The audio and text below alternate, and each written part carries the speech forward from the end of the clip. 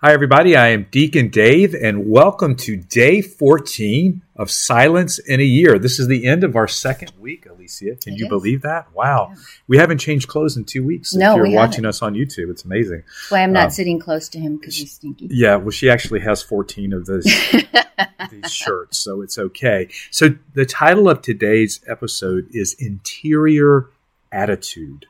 And what is the word of the day? I chose choices. You chose choices. Was I that did. I chose.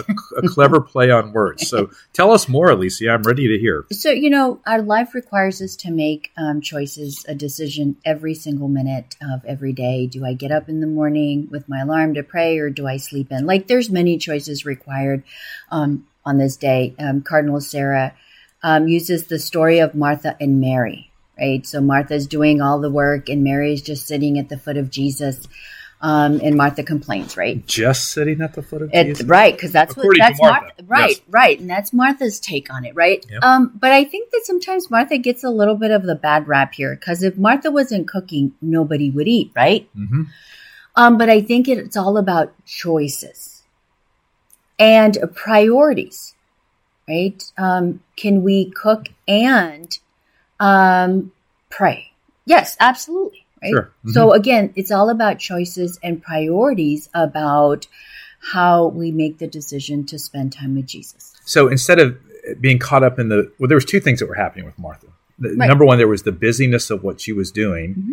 and then the being upset which was probably the thing that Jesus was really honing in on. Hey, well, you shouldn't be upset about the fact that she's spending time with me, right? But I love what you just said, that there's this silence in the food making, or there's this silence in anything we're doing, where we can be offering and entering into prayer in a deeper way.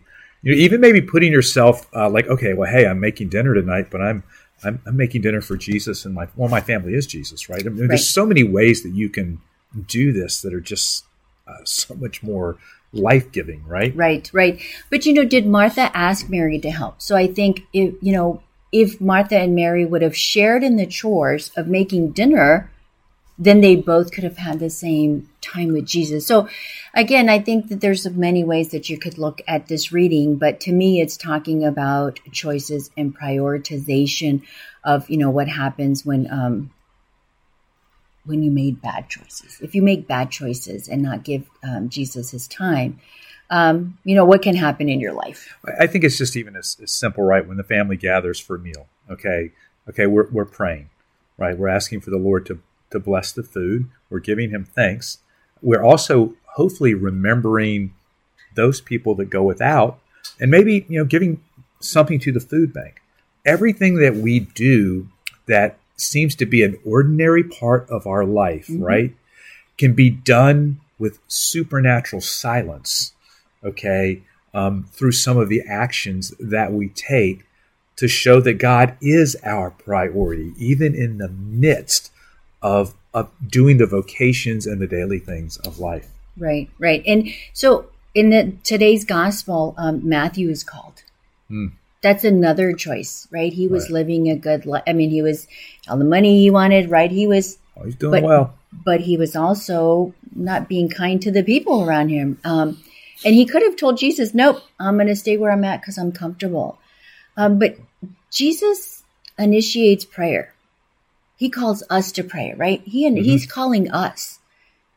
Matthew answered him. Do we answer him when he's calling us? Do we prioritize our day and make those choices to answer his call? If you're prompted to pray, do you say, okay, yeah, I know this is Jesus, or no, I'm too busy that I'm not going to do it? So sometimes those choices are not always easy to make. Yeah. Mike Rieger said he does something on prayer, and he says we have over 30,000 choices that we make every day. And I dare not say that in every single one of those choices, there's a preferred choice that God wants us to do. Right. And so where in your life would be my takeaway question for us, Alicia, where in your life are you choosing things that are not of God? Right. And so my daughter taught me this, and I think about this every single day. Give God what is right, not what is left. I love it. That's something for us all to think about. You want to close us in prayer? I can. I come, O Lord, unto your sanctuary to see the life and food of my soul. As I hope in you, O Lord, inspire me with that confidence which brings me to your holy mountain. Permit me, divine Jesus, to come closer to you, that my whole soul may do homage to the greatness of your majesty, that my heart with its tenderest affections may acknowledge your infinite love, that my memory may dwell on the admirable mysteries here renewed every day, and that the sacrifice of my whole being may accompany you. Beautiful. Amen. All right, I'm Deacon Dave, and we'll see you next time. Bye. Bye.